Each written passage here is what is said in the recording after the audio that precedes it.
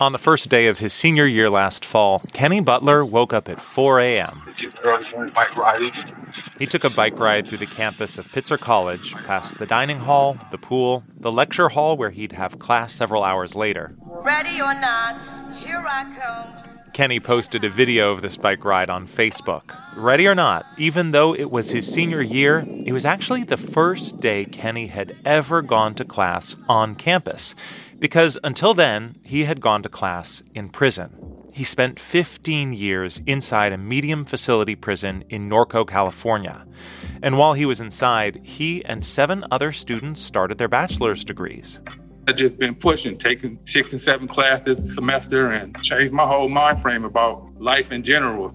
Kenny put in the work, but someone had to give him the chance. He benefited from a privately funded program that helped cover the cost of his education and gave him the ability to continue it once he got out. Those programs are not widely available, but next year, for the first time in decades, the federal government will open up eligibility for Pell grants to people in prison. That could mean hundreds of thousands of people may get the opportunity that Kenny and his classmates got. A lot of guys see me walking around, know me from my past life, and they see me with all these books all the time. I'm like a walking dictionary around here. Consider this. Getting a degree behind bars is a very rare opportunity. That's about to change. And experts say when you help people get a degree in prison, they are less likely to wind up back inside. From NPR, I'm Ari Shapiro. It's Tuesday, June 28th. This message comes from NPR sponsor Chevrolet, introducing the 2022 Bolt EUV. Chevy's Kelly Helfrich shares one way her team is working to make electric vehicle charging more accessible. You know, not everyone has a 240-volt outlet readily available in their garage. And so we put together the home installation offer because we wanted to cover the cost of a standard installation of that outlet for our eligible Chevrolet customers. To learn more, visit Chevy.com/charging installation terms. It's Consider This from NPR.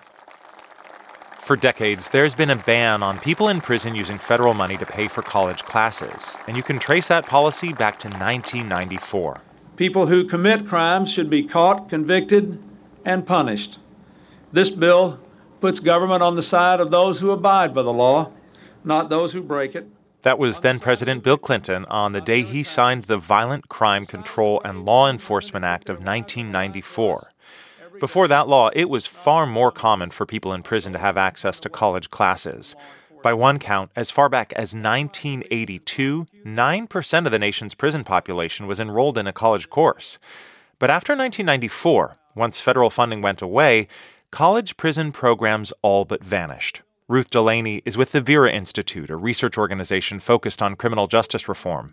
After that bill passed, we went from having upwards of 300 college programs that shrunk down to about 12 in the decade that followed. But back in 2015, that started to change when the Obama administration rolled out a pilot program called Second Chance Pell, which reached about 17,000 people in its first 3 years.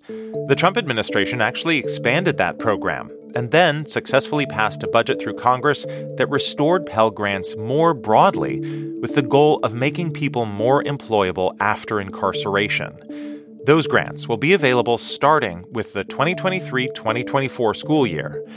And while a degree can't erase someone's criminal record, studies show it can reduce recidivism and give people a chance at a different life. That is a chance Kenny Butler took advantage of. NPR's Alyssa Nadworny has his story. The story of how this 48-year-old got from prison to this bike ride through campus actually starts with another bicycle. My first time going to juvenile hall, I was maybe 11 years old. A bike. I had taken a bike. I had rode off on someone's bike. And they didn't catch me with the bike. Someone told on me. And then after that, once I got on the radar, it was, any little thing happened.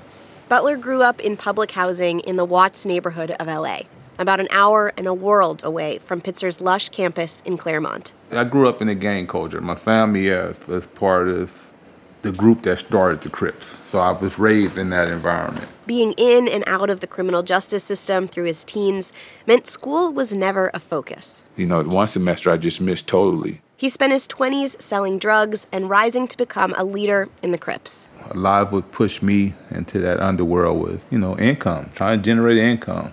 It wasn't until a felony charge at age 32, for a crime he says he didn't do but took a plea deal for, landed him 15 years, that he finally turned to books. I started reading just, break up that time. Had to have something to do. But the books in the prison library were often hard to digest.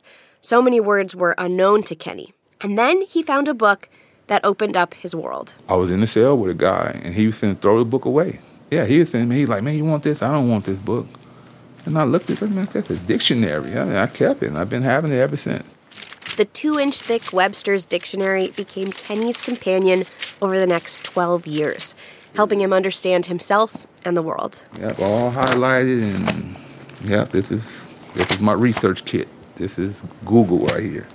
The cover fell off from overuse, so he had to fashion a new one. You see it's all dog-eared, and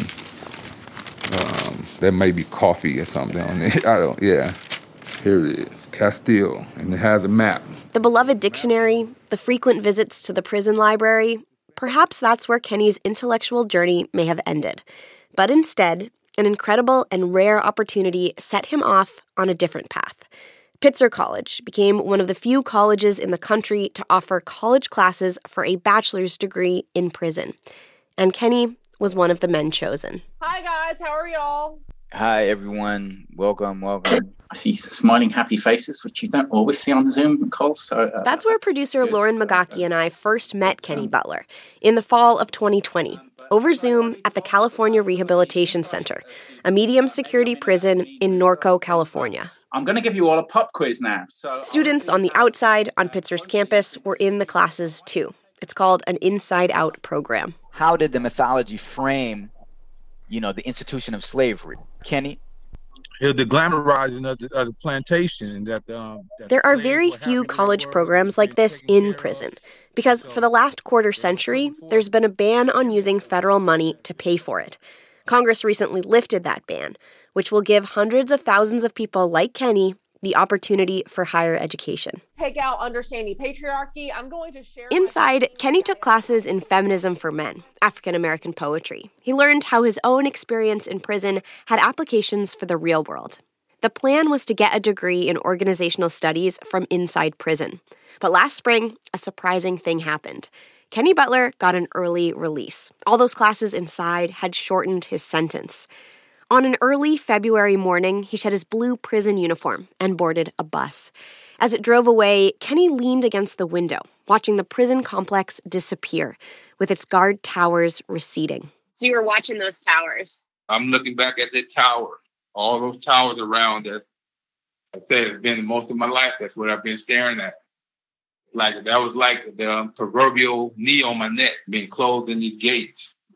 And I was thinking this would be the last time I see one of these. On the bus with him, he packed his companions from those years inside, a handful of books and his beloved dictionary. I have a stack of books. I'm going to send you guys some pictures of the beginning of my library. Because Kenny had the opportunity to enroll in the degree program inside prison, Come on in. Pitzer set him up to finish his degree on the outside. Class is on the board. Political Studies class, post 20. American politics in black and white. The college secured tuition from an anonymous donor and housing on campus. Kenny! Hi, people. How are you doing here? Kenny, a tall man in his late 40s, would stroll through campus in his signature Pitzer hoodie. Let's do lunch sometime soon, yeah? Okay.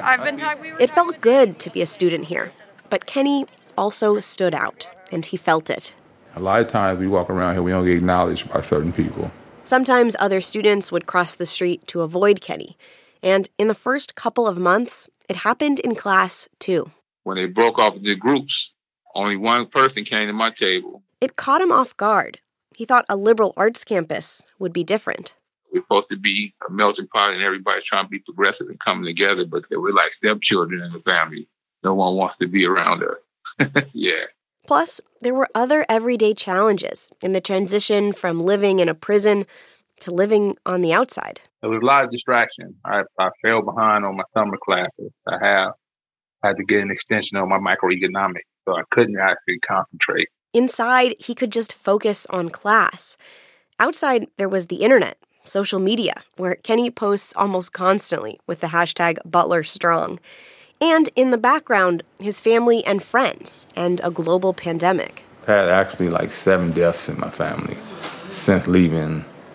I lost my son's mother, I lost an auntie, and my uncle and my grandmother recently. And then my little brother just got arrested the other day. Yeah, but it's been a roller coaster, but all I can do is take it in stride, What is school in that world? Where does school fit for you in that world? School is priority.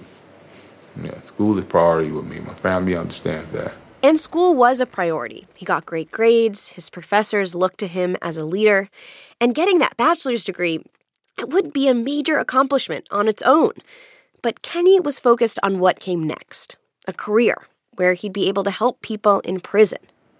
One issue, though? I have no actual work history at all. Being a leader in a gang, being a leader inside prison, it's hard to put that on a resume. I can't place kitchen worker on there, and so trying to build up the resume.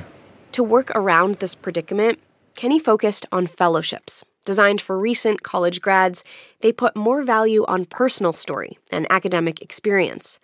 He applied to several, including a research Fulbright in Uganda, studying the prison system there, and a Napier Fellowship, which awards $20,000 towards a project supporting social change. Kenny Butler won both of them. I actually cried, and I had to pull over, because I was overwhelmed with joy.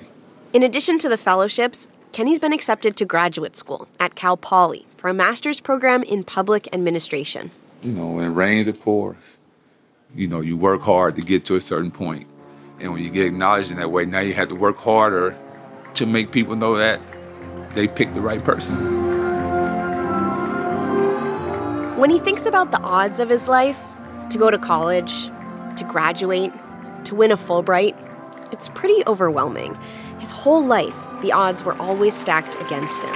Kenny Butler. The idea that education paved the way for his future and will for the incarcerated students who follow in his footsteps, that brings him purpose. NPR's Alyssa Nadworny. It's Consider This from NPR. I'm Ari Shapiro.